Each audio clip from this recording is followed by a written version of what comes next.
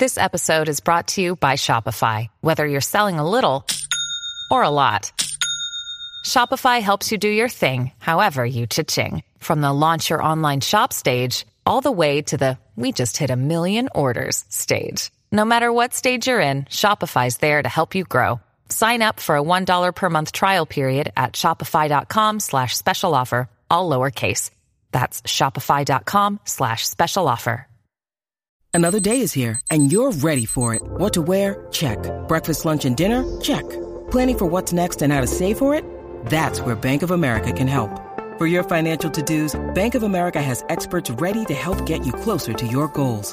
Get started at one of our local financial centers or 24/7 in our mobile banking app. Find a location near you at bankofamerica.com/talktous. What would you like the power to do? Mobile banking requires downloading the app and is only available for select devices. Message and data rates may apply. Bank of America N.A., member FDIC.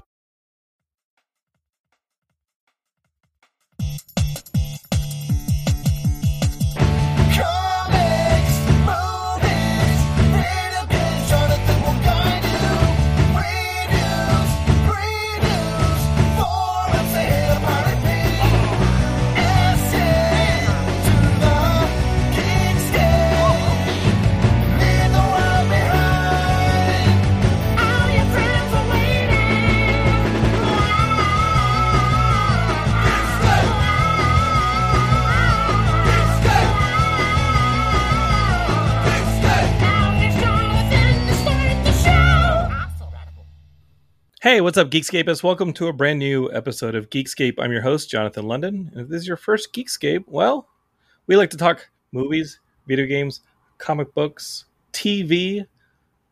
Some writing is coming up on this episode. We're going to be talking to young adult author Eric J. Brown. He's got a brand new book coming up, and it's available early next year, but you can pre-order it right now. It's called All That's Left in the World. We'll be talking about that, writing young adult fiction in general. Tons of stuff. Katie will be joining me here in a bit. But I got to say, I would really love it if y'all took the time right now to hit the share button on this podcast, whether you're listening to it or watching it on YouTube, Facebook, or Twitch. And I don't know, just share it with your friends. If you don't like Geekscape, I don't know why you're here, but share it with your enemies. I really don't care who you share it with. If you're listening to this on Spotify or Apple Podcasts or maybe Google Play, is that a thing? Write a review. It really helps our visibility out. And, you know, we've been doing this for 15 years. We celebrated episode 600 a week or so ago. It's just been it's been nuts, and I do love y'all so much for listening to the show for this long. Those of you who have, and also before I logged in to do the show today, I saw on Instagram our very own good friend in Long Island, Big Yanks, had donated blood for the first time in his life as part of our Geekscape Gives initiative. We're trying to get you all out there to donate blood in memory of our Geekscapist that we lost, Chris Ellis. And you know what? We couldn't save Chris, but we can save a lot of people by going out there and donating blood. So it's real easy. Just find your nearest blood bank, maybe the Red Cross. AABB.org is a great resource here in the United States. They can find a blood bank near you. And then just go and donate. You can donate blood. You can donate platelets.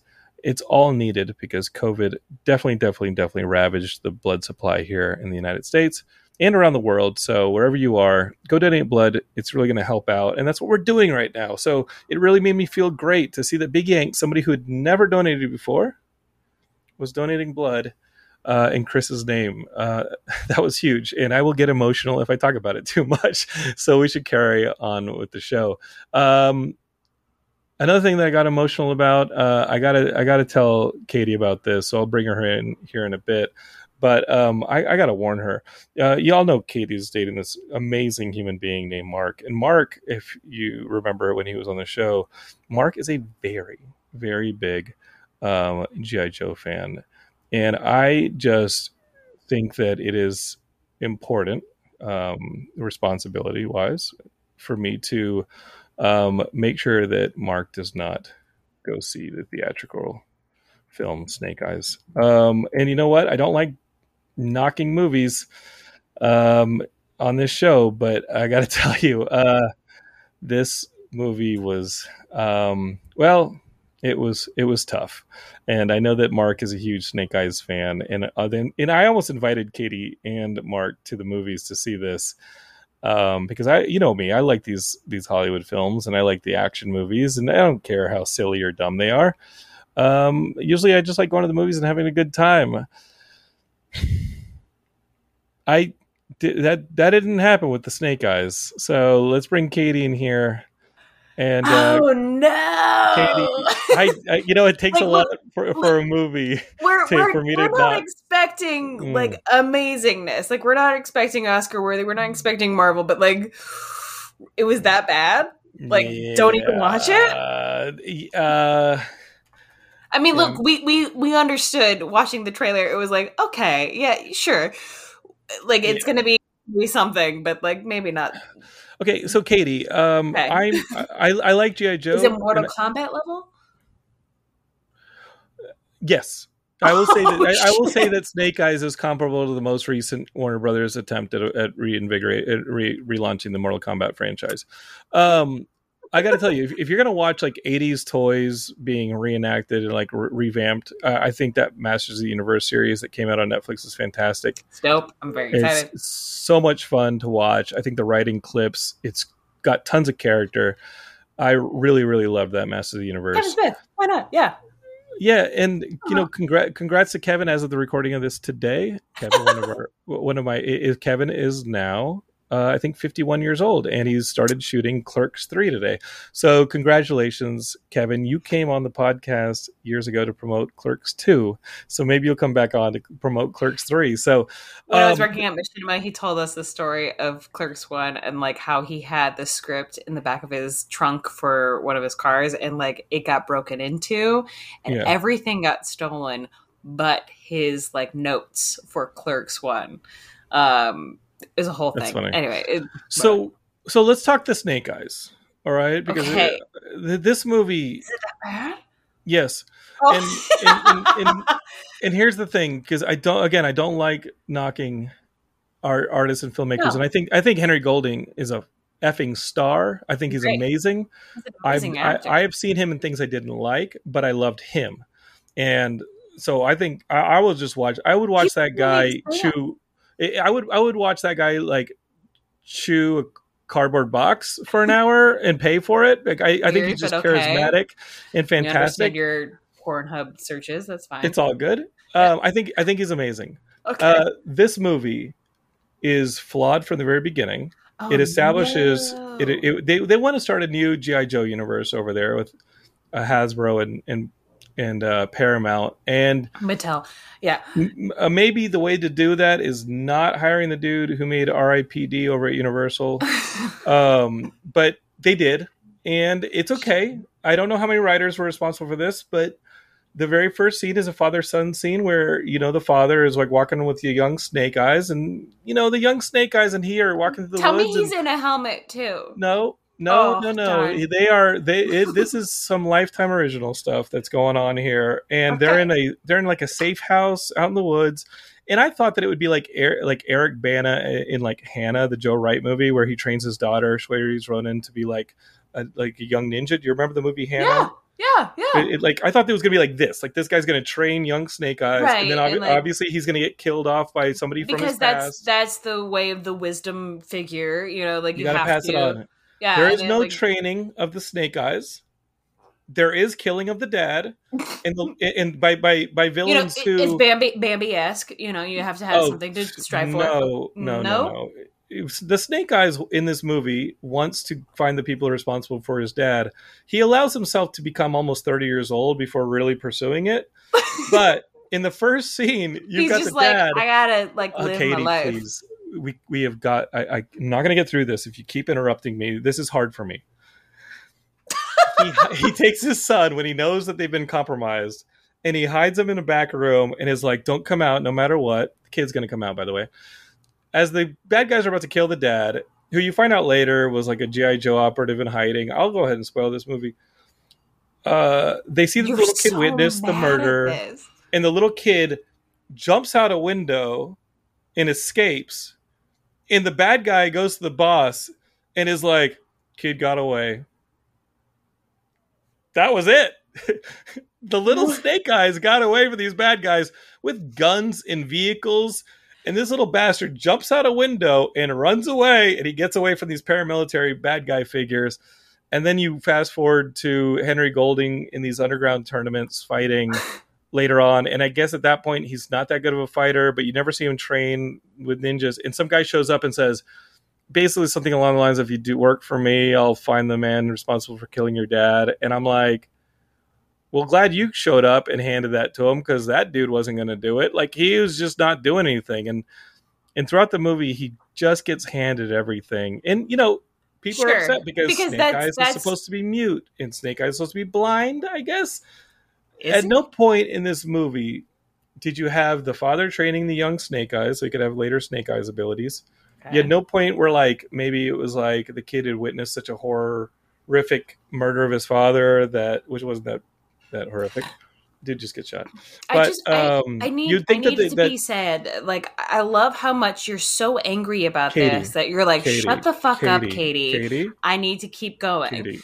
And you're like, so Katie. So Katie. At no point does he take a vow of silence. At no point do he never goes mute in this movie. Because he talks he's to the whole movie. He's the main character. You can't make him go mute. Yes, you can. I watched Pig with Nicolas Cage. Dude says like 5 lines in the entire movie, and it's fantastic, and it's really good. You could absolutely have characters who are mute or say very little and make them engaging characters. But guess what? You're actually going to have to write something good in order to convey emotion. That's true. It's you can actually have mute characters. It's not a problem. I think a Snake Eyes movie could have been done really well with a mute character. Do you think that there could be a really good Zelda movie with a Link mute character? Yes. Okay. It would be an animated movie. We would give it to Hayao Miyazaki to do. And Studio Ghibli would knock that silent, no talking Link Zelda movie out of the fucking park. Don't play with me. I had a better listen. I live 5-minute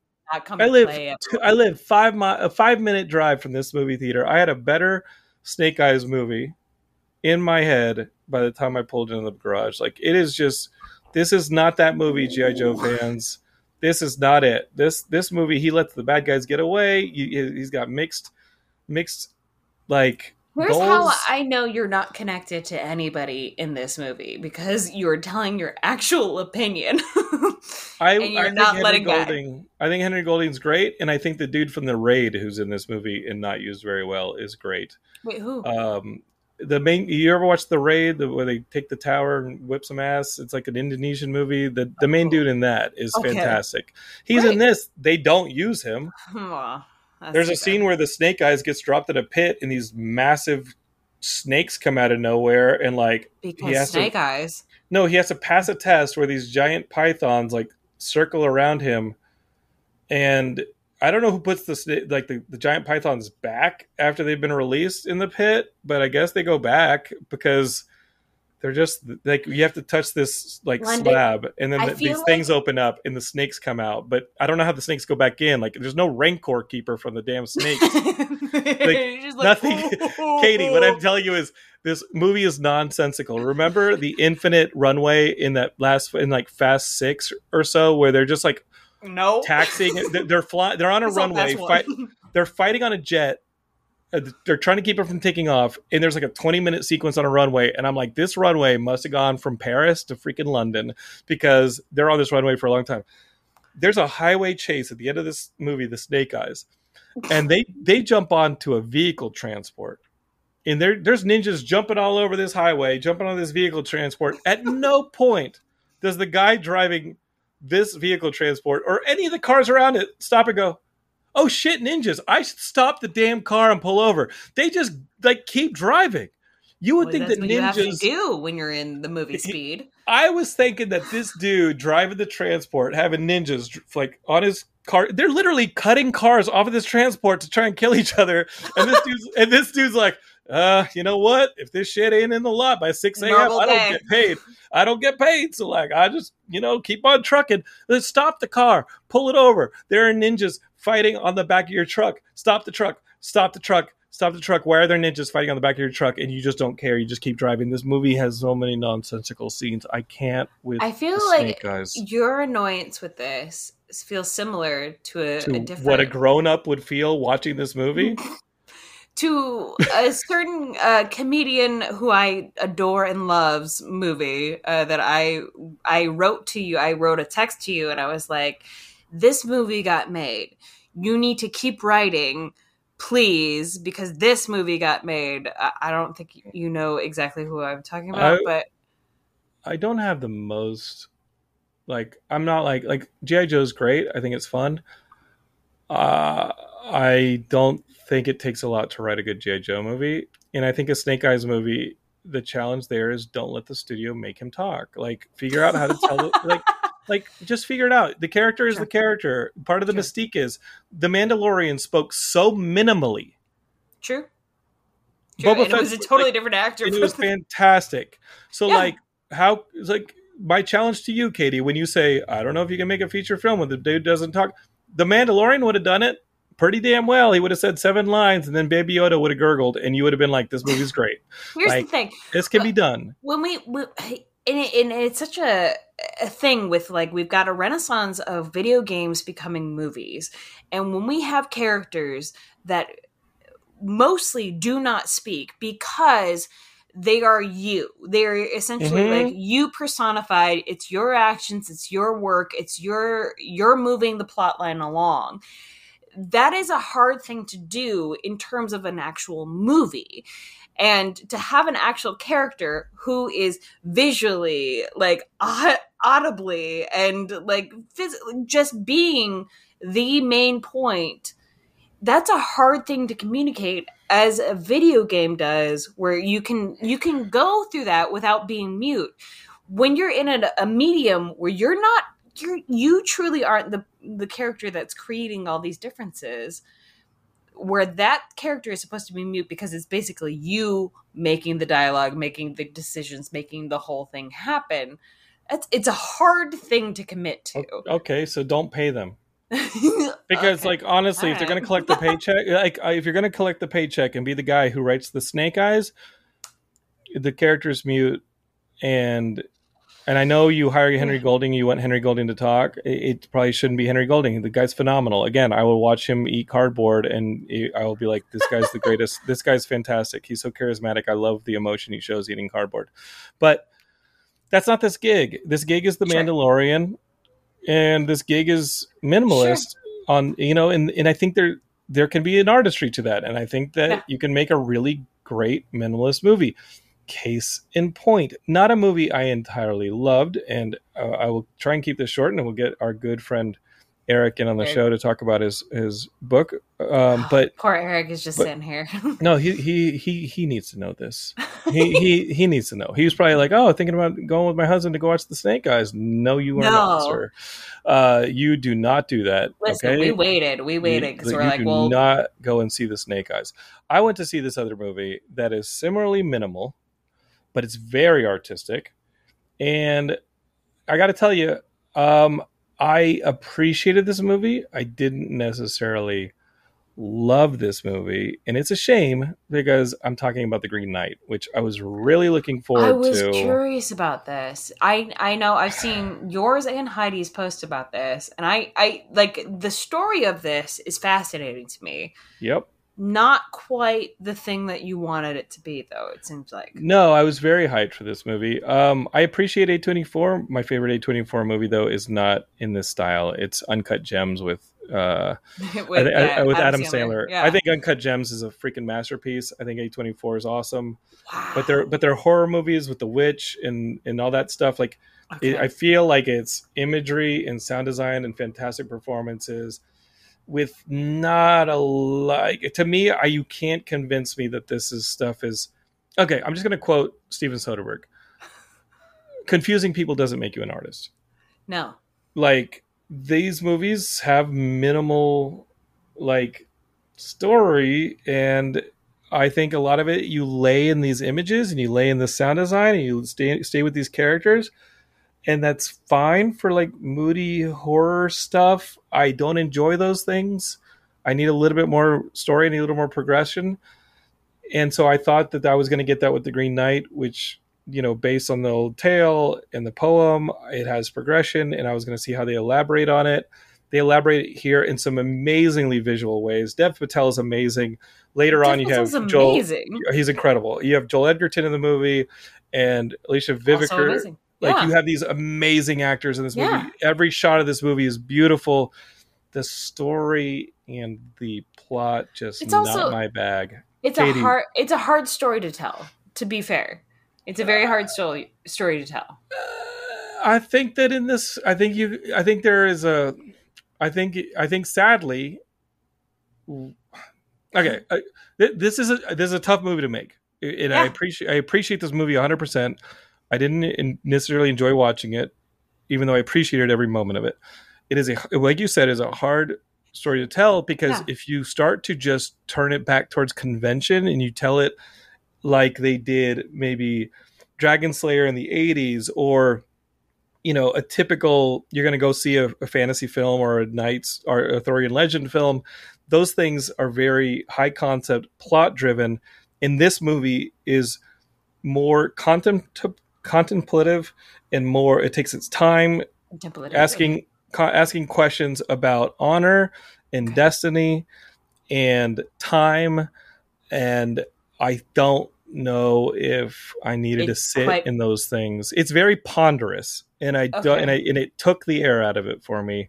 I think I wanted something a little more balanced towards a traditional narrative, but that would have cheapened what they were going for with the artistry. And it was a tough mix for me, and I don't know if I dug it, but I appreciated everything. I have to say that this is a very refreshing view from you, because you're very much a fan of things. And to see, you truly do love things. And to see you so opinionated about these things is kind of refreshing. I'm not going to lie. I want everybody to succeed. I want the guys who do Snake Eyes. I want the Snake Eyes to be a fun movie. I can't wait to watch the Suicide Squad. And I got to tell you, in the chat, Bold T is like, Jonathan's wearing his hater pants today. It all comes out of love, man. I want to see a great Snake Eyes movie for March. You came out swinging. Big Yank says, No Sudden Move was cool. Yeah, that's the new Soderbergh that's up on HBO Max. I think you got to watch that No Sudden Moves. It's really a slow burn noir, but he uses wide angle lenses in a very extreme way. So everything looks like crazy distorted, but I loved it. And he's got great performances. Don Cheadle, Benicio del Toro, everybody that's great. David Harbour. But fucking love David Harbour. Oh, that guy. I love stories, Katie. I know you do. And sometimes and it's funny they're not. Sometimes stories just aren't made the way that they work for me, and that's okay. Go enjoy Green Knight. It's very ponderous. All right, fair enough. But it's beautiful. But it's made. I think London not approved. No, I mean honestly, I found out that Stillwater came out with Matt Damon, and I chose this over that, and I was like, oh damn, that was the director who did what was this, the Michael Keaton movie about the newspaper a few years ago? Oh, with Melissa McCarthy? No, with what was you know what? Eric probably knows it. No, about the Catholic Church investigation movie about the story. I don't remember the name of it, but yes, I know what you're talking about. It won a couple of Oscars. Spotlight. Big Yanks just saved me in the chat. Yep, Spotlight. This is the same director as Spotlight. I'm going to go watch this is what I'm going to do. Sadly, I'm a dummy. Like Jungle Cruise, I think would have satified me this weekend. I'm not a tough person. It's going to be a lot of fun.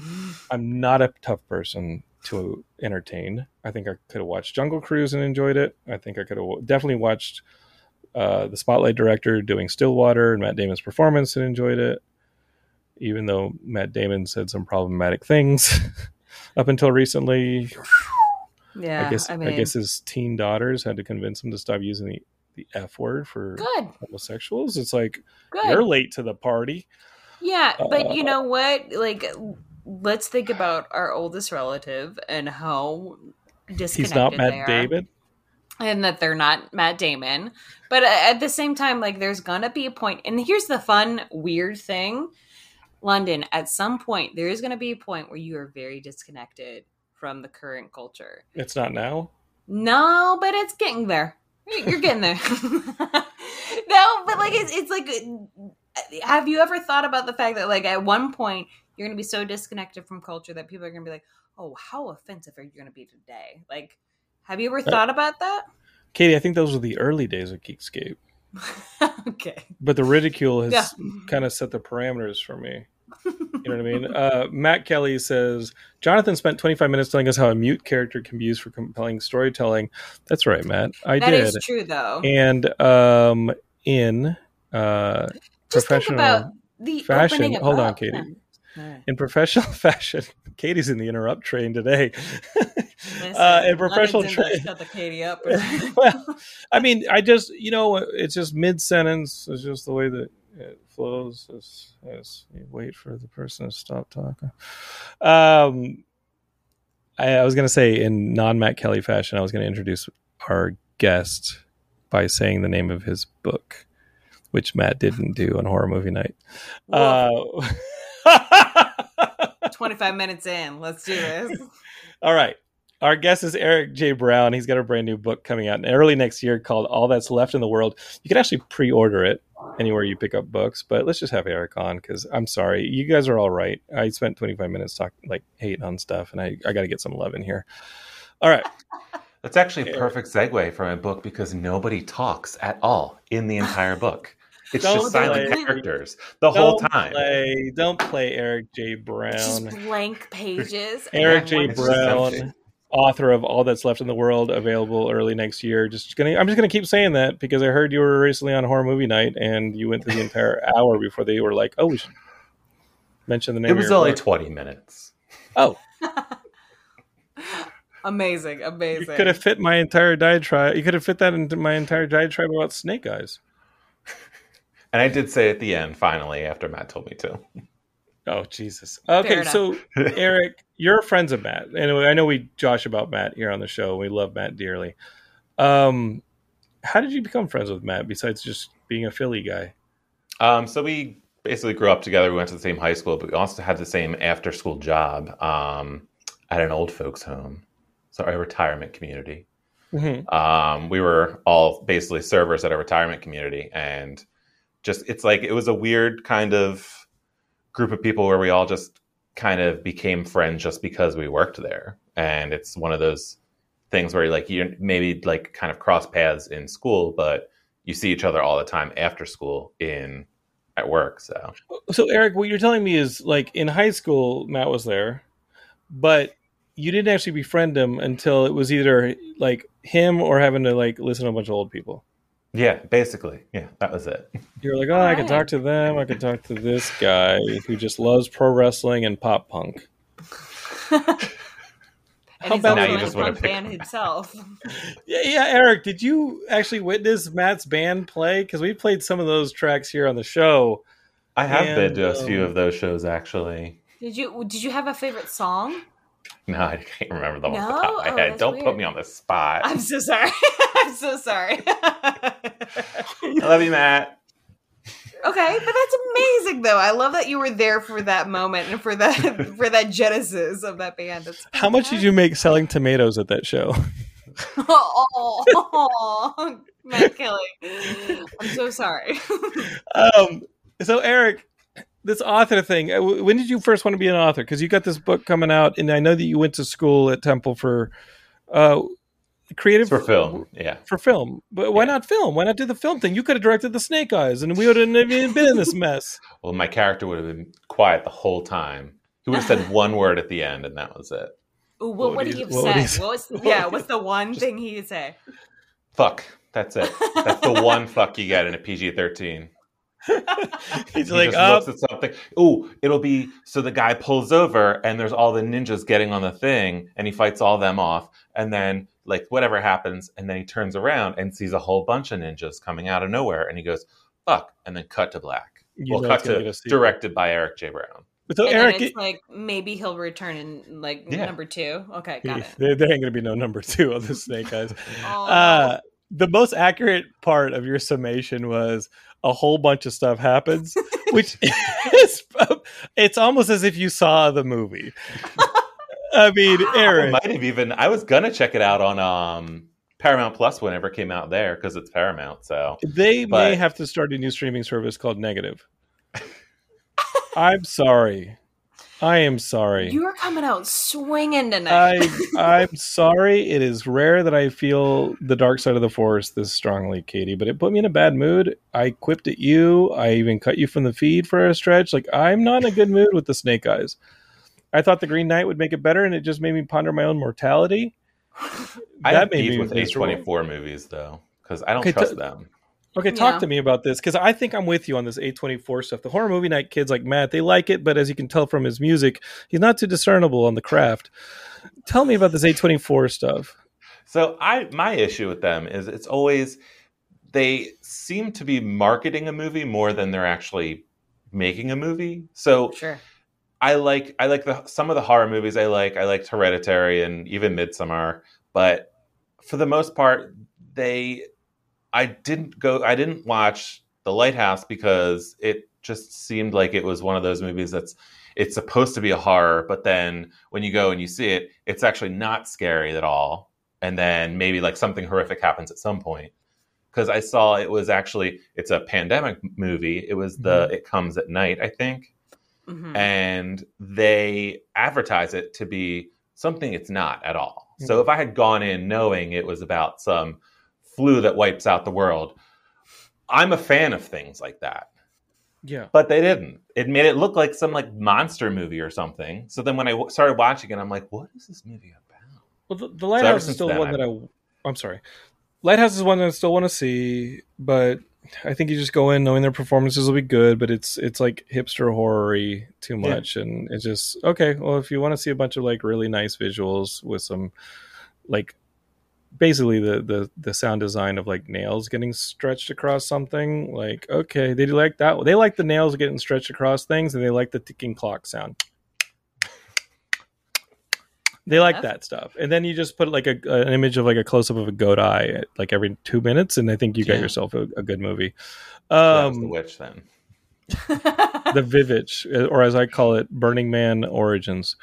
Because that's what when it ended, I was like, well, okay, that's a thing.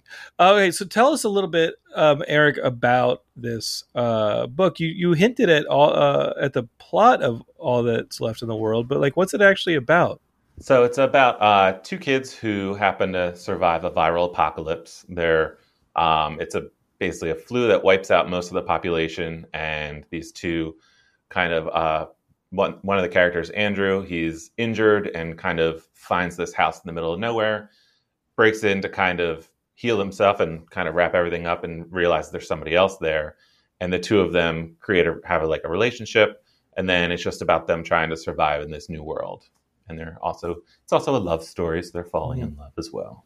So the young adult stuff, and I haven't read this stuff. I mean, young YA it seemed like it exploded kind of around Harry Potter. Would you agree? Because by that point I was in college, and I don't remember young adult being, when I was in middle school or a young adult was being aimed at me, I don't remember it really being a massive juggernaut of a book genre. Yeah, with Harry Potter, that started younger, so that was more like the age category before this that slowly evolved into this new thing. And I think the big YA explosion was around Twilight and the Hunger Games. Okay. And that was when everything, because like they started, like publishing houses started buying things left and right with anything with vampires, anything that looks dystopian. And then like there was this oversaturation of that at the time. And hopefully there's not anymore, because mine's like still kind of post-apocalyptic. So, but you wouldn't describe your book as dystopian. You would describe it as barren. The world is kind of barren with some like bad actors in it. Yeah, and I think it's more. There's like little tiny dystopian elements to it because there is society somewhere. It's just like people are kind of starting to get back on their feet after this pandemic hits and destroys everything. It's just like civilization's gone. But you were writing this before we entered a pandemic. I mean, I don't know. I don't write books, but they seem like they take a long time. It actually, my book sold on March 13th, 2020. which wow. The Rudy Gobert game was March 12th. It was the first day that my publisher was closing in New York, and basically, like, I don't even think their office has been open since. So, wow. And I wrote the first draft of it in 2015. Okay. And it was rough. So I just there was something up with like the last half of it. I just didn't know what was wrong with it. It took a while to get there. And then I signed with my agent with this book in 2019. And we just did a little bit of work on it. And I think towards the end of 2019, he was like, all right, let's go out on submission. Probably in like February, we'll do one more pass over like the holidays, send it to me in the beginning of next year, and then we'll go out on submission. And I think we went out on submission February 22nd, maybe. And it sold on March 13th. Incredible. So it was and like... You created, so you caused this whole thing. Basically. No. I don't know. I mean, he seems to have, like, things line up, you know, like, let me hold on. Like, my friend QAnon, he said that these things, they seem to line up. No. You think it's a listen, I did some research on YouTube, Katie, I did my YouTube research. You should try doing I did my research, and it sounds like these dates all line up, and I don't know. I have to say, I think he and Fauci. Page 141. Yes. The letter Q is on this page. So did you hear what he just said? Did you hear what he just said, Eric J. Brown? Oh my God. You know what he's a Q in queer, which it's a queer book. Do you see how it all lines up? Okay, I'm seeing the planets align. Everything, it's all happening right now, you guys. Well, in all honesty, and I am joking, folks. What? I know. Well, you know, so here's the thing. You say that, I have to say that I'm joking now, and I hate having to do that, but it is insane. Somebody was just telling me that people don't know giraffes exist. Wait, what? And that was literally a joke in my short film Gay by Dawn, making fun of homophobes, was that these people were like, what the hell's a giraffe? Like, it's a joke that these people wouldn't know that giraffes exist. And then I heard today that some people honestly are doubting that giraffes exist. So I have to tell people, oh, I'm joking, or else they might be like, oh, that Eric J. Brown, he's been hanging out with Fauci.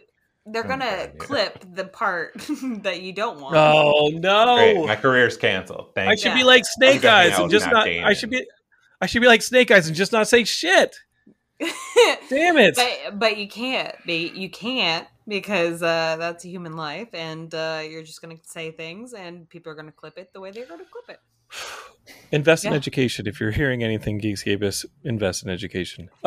So Eric, talk to me about how this came about. Because did you write this? What was the impetus for this? The inspiration for this? Was it the pandemic storyline, the loneliness? Was it the queer storyline as a love story? What parts inspired what? What was, was the queer storyline lead to a theme of loneliness that lent itself to a pandemic storyline? Or did the pandemic storyline be something? Was that a world you wanted to write about that lent itself to loneliness, lent itself to a queer love story? So I was at the time I was watching The Walking Dead, and it was 2015. So they didn't have any queer characters at the time, and I know they've changed that since. But I just kept watching it, and I was like, "Where are all the gay people? Like, where?" Why are all of these people cripplingly straight? Like, why is this? Because I think that queer people, we would survive the apocalypse because we're very adaptable. I mean, and also the world's been trying to kill us for how long now? So I think we're fine. The phrase cripplingly straight is the next book you need to write. I love that so much. And it's like, listen, our next set of superheroes needs to be everybody on the spectrum and like not the cripplingly The Walking Dead, everyone is cripplingly straight. I fucking love that. That's so amazing. Much. But you're right, y'all. I mean, like, not to make things too overly serious, but like, there is a plague analogy here that is synonymous with the stuff that was going on in the 80s. And like, if anybody's going to be vigilant against an infection, it's probably the gays, as my mother would say them, the gays. She's Absolutely. From Mexico. So, I mean, that's where it started. And also, I wanted to kind of I didn't want it to be zombies because obviously by The Walking Dead, it was already played out by that point. So I was like, well, what kind of post-apocalyptic thing could happen? And I just figured a pandemic would be terrible. So I was right. And right. It's too real, Roy. It's too real. Now I wish it was just aliens. I should have done that. Either way.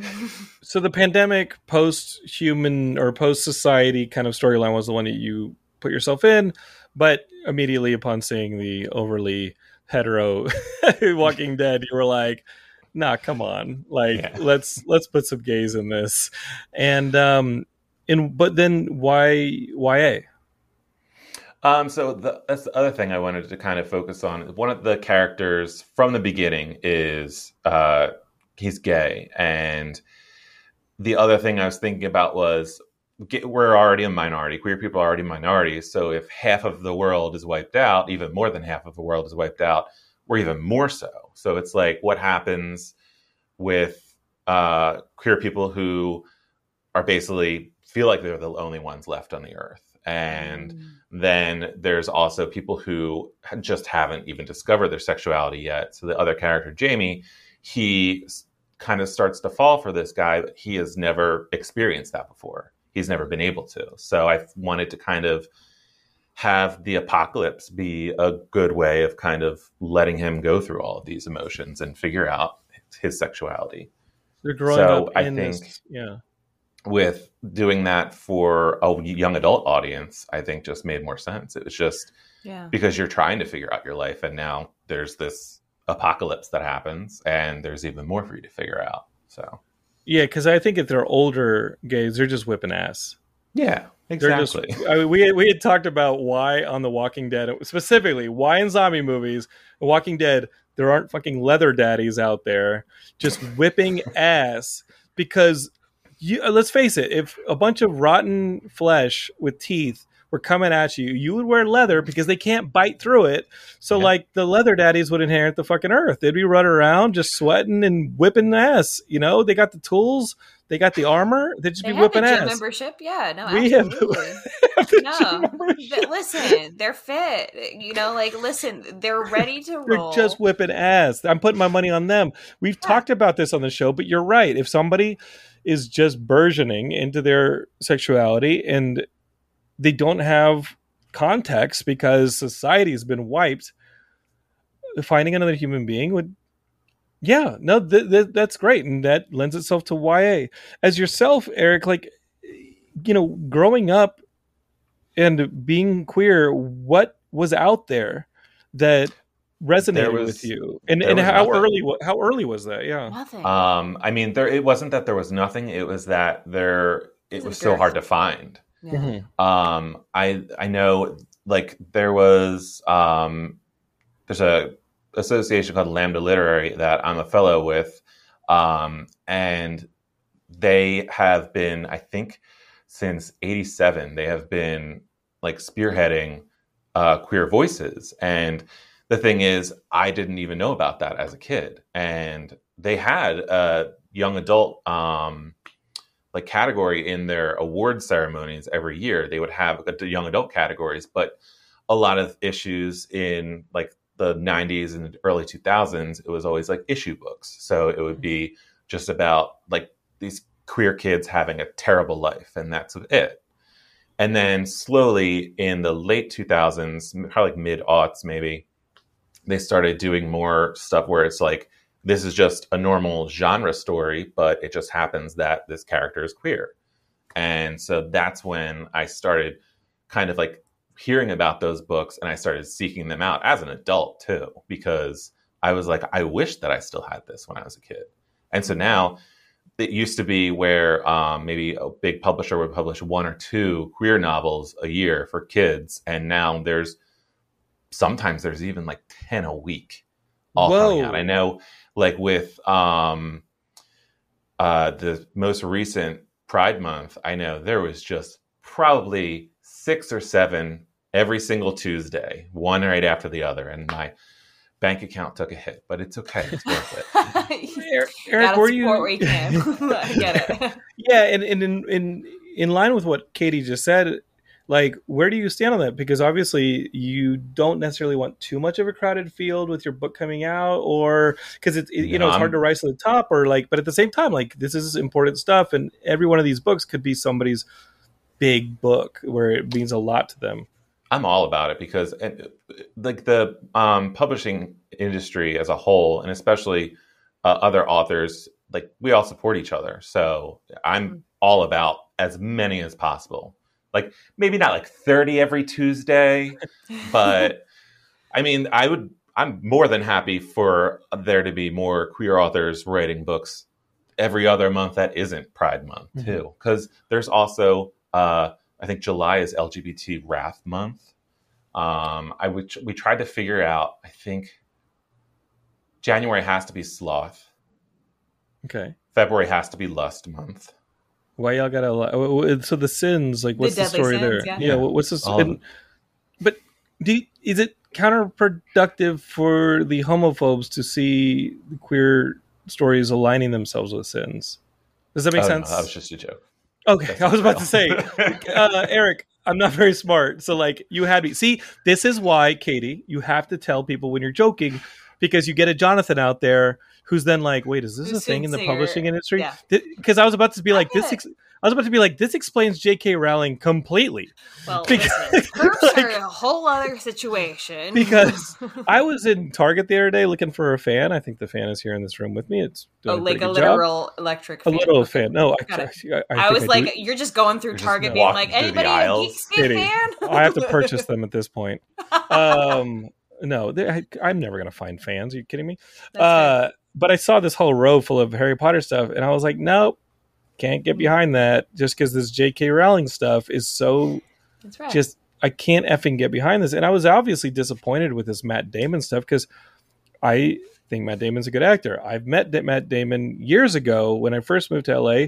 One of my starts was Matt Damon and Ben Affleck were the sponsors of like Project Greenlight. Remember that Project Greenlight show on HBO? And they were sponsoring this Coca-Cola award that I got, and I got to shoot a commercial and all this stuff. And they were super awesome and supportive. And then to hear this thing with Matt Damon saying that he was using the F word up until recently, I don't know. Often enough around his children too, which is I thought was weird. It's very weird. It's very weird, and it's unfortunate to the effect that, like, you know, if you tell somebody like, hey, this is offensive for so many reasons, and somebody doesn't continue to change that behavior, that's unfortunate and not to be celebrated.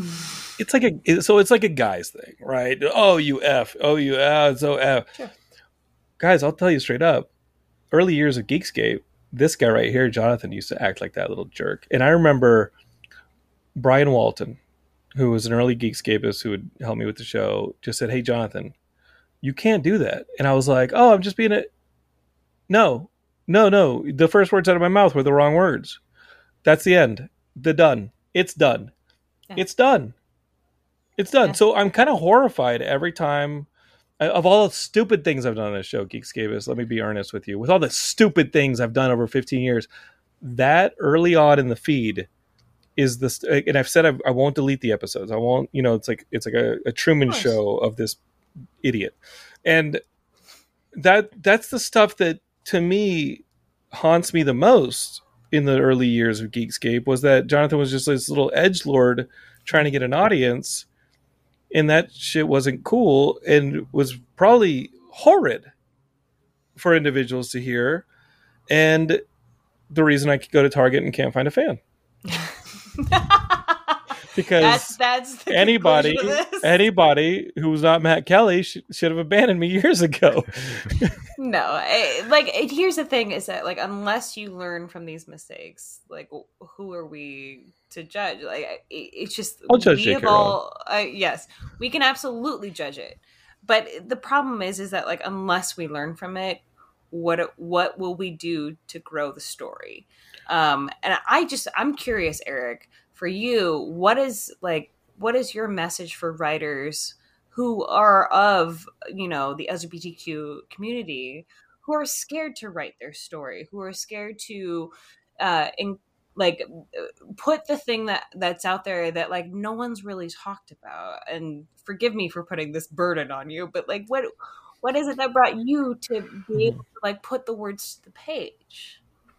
I think it's just you do it for yourself more than anything, because I always wanted that when I was a kid. I wanted books that like had queer characters in them, because I'll say like I thought that when I realized that I was gay, that it meant I didn't have a future at all. And that's what everybody who's been queer has been told for so long. And they don't have like, there's no like happy ending for us. We always are either the ones who are killed, or we're just miserable, or we get HIV and die. And that's it. That's what every single story was. And it's just now and that's what, when people get pissed off about, oh, well, why does everybody have to be different in all of these new things? It's like, because people don't see it enough.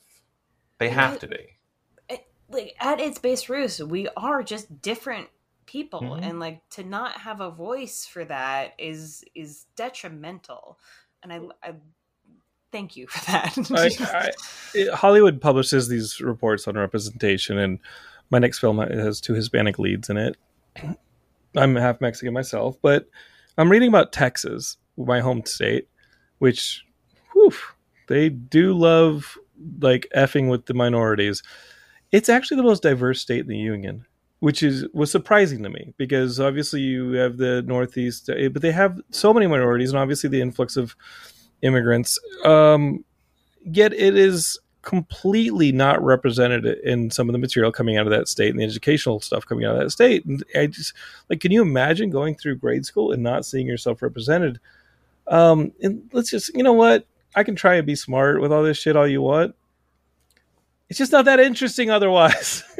You know what I mean? Like, did y'all see the Carl Sagan clip where he was on the talk show? And he's like, I'll tell you what, if there are a bunch of aliens out there, they sure as fuck don't look like Luke Skywalker and a bunch of white people running around in Star Wars. He was talking about Star Wars, and he was saying, they don't look like a bunch of white people. It was fantastic. It's just not interesting. It's just not interesting. Yeah. Yeah, no, and this is why I'm so appreciative of your art and your work in all of this, Eric. Because thank you for bringing more stories to this, because we do need voices for the voiceless.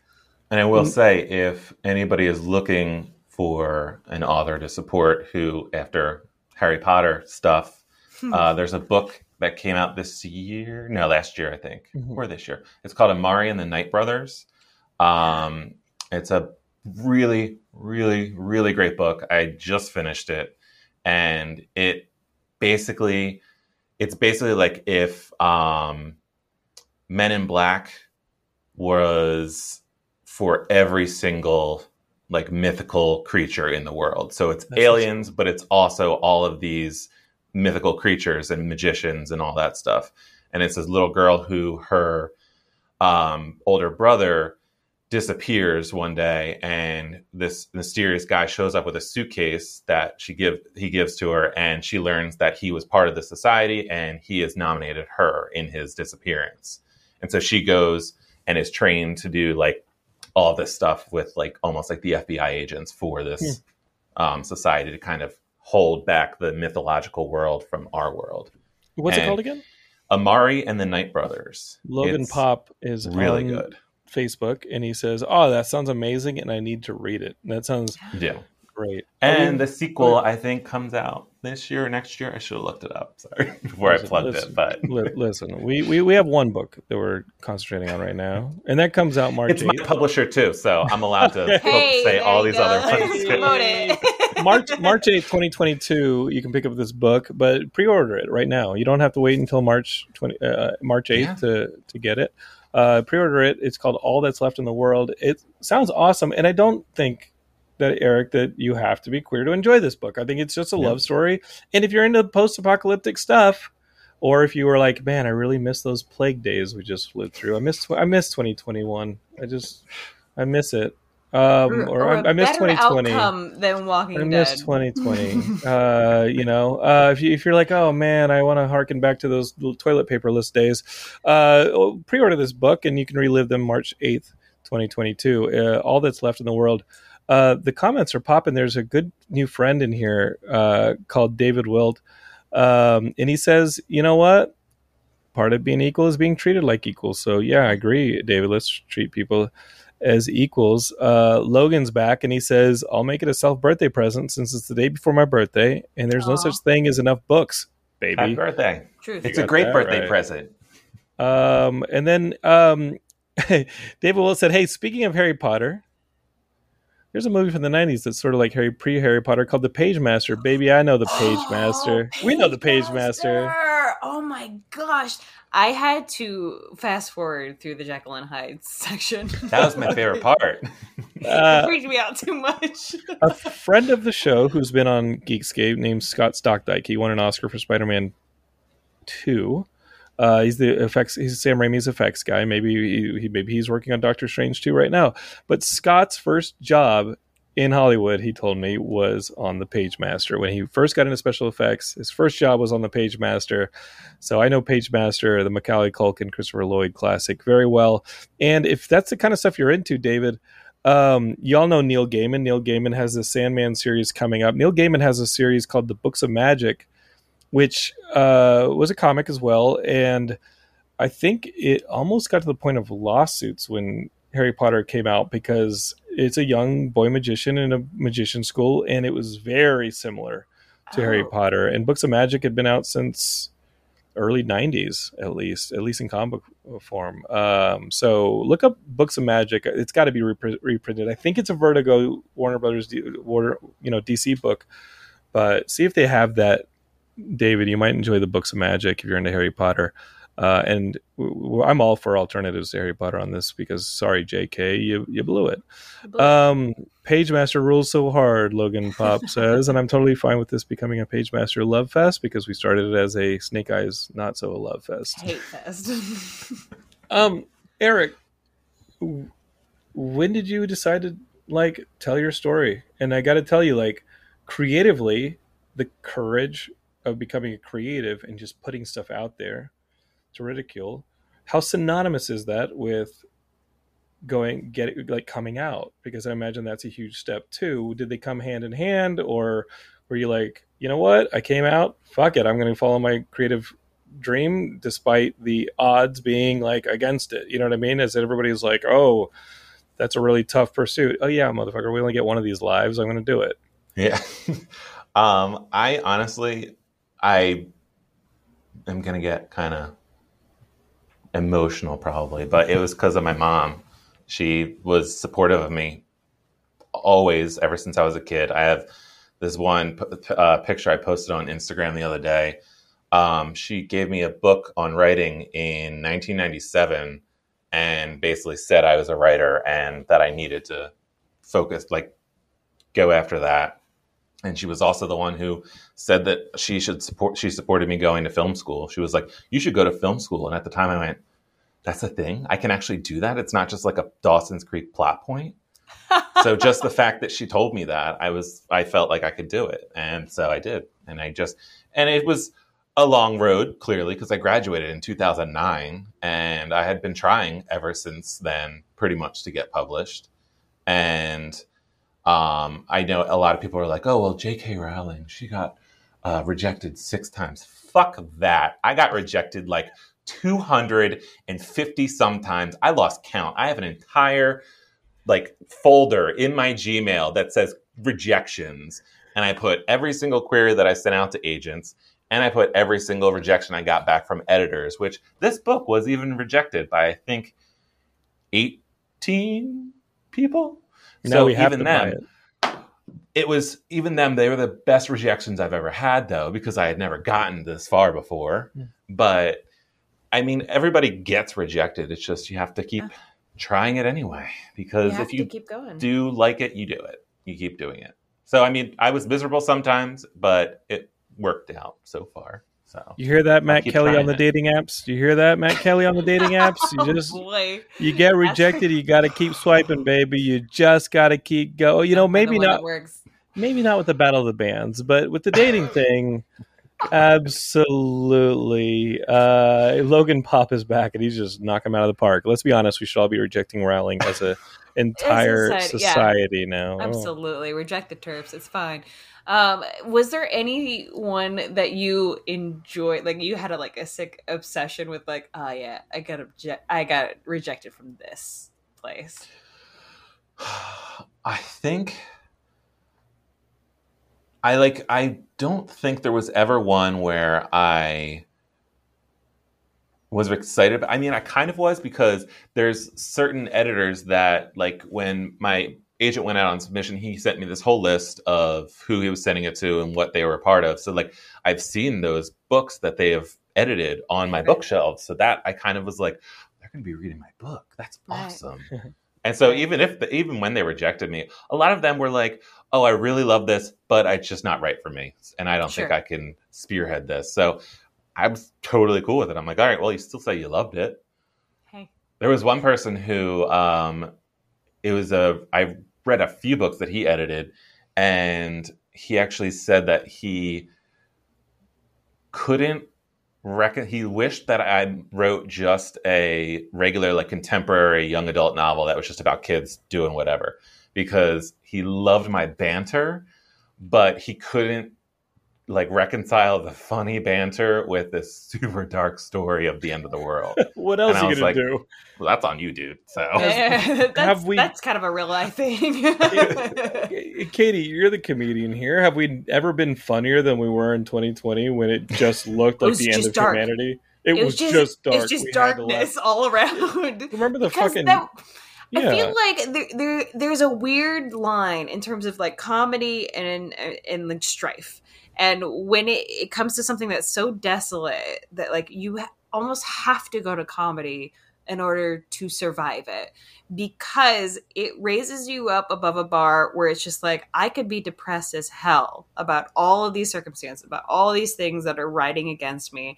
And I think that's why comedy works, because you're railing against the odds that, like, you should be down in the dumps and doing this, like, depressing ass shit. And it's like, you know what?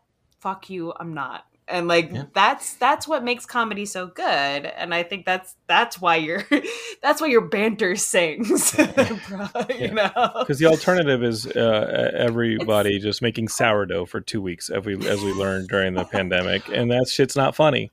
I was really upset too, because I was already really getting into sourdough in January, and then all of a sudden everyone's like, "Oh, I'm starting to make a sourdough starter," and then my sourdough starter hasn't risen at all. I'm struggling with it, and I'm like, "Well, everyone else is doing it now." Have you been feeding your sourdough starter? It's in my fridge, and I haven't fed it in probably 7 months. Oh, okay. That Tamagotchi is fine. Dead. It'll be fine. That Tamagotchi is dead, baby. I also have kombucha scobies in little jars. Ooh. It looks like the Texas Chainsaw Massacre in my cupboard in the kitchen. Did you ever have a Tamagotchi as a kid? Those little digital pets that you had to keep alive? I didn't have a Tamagotchi because I could never find them, so I got a Digipet. It was a little monkey. Oh, yeah. No, that'll work. It's like a knockoff Digimon. In a way. I love how now you have, like, 7 things you have to keep alive. You know, it's amazing. Logan says... Training for motherhood, but never following through. I'm a line cook, and I fucked sourdough up so bad. Katie just said training for motherhood, but, like... Failing so hard. I have a horrible... I was going to say a horrible joke. I was going to be like, that's Tamagotchi. To have, like, the sourdough and the multiple things you have to keep alive at once as a gay person is probably like, you know what? Fuck it. I can raise something better than the straights can. We're doing this. We're going to keep it alive. Well, the one thing we're keeping alive, the one thing we're spearheading right now is this book, Geekscape. It sounds fantastic. Again, it's called All That's Left in the World. You can pre-order it right now if you're an Amazon fan. Or really what you got to be doing is going over to Eric's website. If you go to ericjbrown.com, you can read up on Eric. They got a much better description on the man than the publisher has. No offense to the publisher. You all are kicking some ass putting the books out. But again, that's ericjbrown.com. Go visit. Like, follow this man on the Twitter, on the Instagram, and all that stuff. And of course, more than anything, pre-order this book, All That's Left in the World, out March 8th to the 2022. If it's not your thing, if you're not a young adult fiction, buy it for somebody who is, Makes a great gift. Yeah, absolutely. That's I'm incredible. excited for it. Yeah. Thank you. Eric, thank you for coming on Geekscape. Thank you for having me. This is great, guys. Thank you for humoring Matt in the horror movie night. As Eric discovered, we have many shows here at the Geekscape Network, and we want y'all to explore all of them. We talked to a new podcaster today about bringing his show over to the Geekscape Network. We're always adding shows. We're trying to just have a bunch of offerings for y'all. The average person, I think, listens to 5 podcasts a week. We're really glad that this is one that's hitting your ears right now. So we're going to keep pushing. Oh, I got to tell you, Matt, speaking of Matt, how awesome he is. Go to Geekscape TV on YouTube and check out some of the videos Matt has been making. He and AJ Santini, for the 40th anniversary of MTV, dropped 3 videos. I watched the 10 strangest videos played in the first 24 hours of MTV today. I loved it. AJ's got a great voice. Matt and AJ wrote some really great stuff. It's a good video. I can't wait to see what else is coming from that YouTube channel, but subscribe to Geekscape TV for weekly videos and more over on that. And we're just slowly working on stuff like the Twitch channel, the YouTube, but Matt's only one man, and you got to help him out, guys. We got to help him out. And we have the Patreon going, and all that money goes to Matt too, to keep him from being on the streets, which don't see Eric helping him out. I mean, Eric, you've known him the longest, and authors do not get paid that well. Buy my book. Buy the book. Knows his actual music. He was there for the genesis of the he's music. He's like, I'm done investing in this kid. All right, Eric, thank you for joining us. Katie, anything you left to add? You can always follow Katie too at El Sassy Pants on any platform, unless it's TikTok and El Sassy Pants with a Z. What happened there, Katie? Yeah, I got kicked off and cannot connect my Instagram to TikTok. It's fine. We're working on it. It's fine. El Sassy Pants with a Z on TikTok, with an S anywhere else. Eric, thanks for coming on. Geekscapists, thanks for listening. We love you. We'll be here next week. Oh, and I guess because the Suicide Squad comes out, that I guess you are going to listen to Ian Kerner and I do a deep dive on James Gunn's latest. So look forward to that. That'll probably be up around this weekend or next week. Tons of Geekscape coming for y'all, but you encourage us with your ears. Every time you subscribe, you just tell us for more. So thank you for that. Go out there and don't hate, create, folks. Okay? We will talk to y'all next week. You're listening to the Geekscape Network.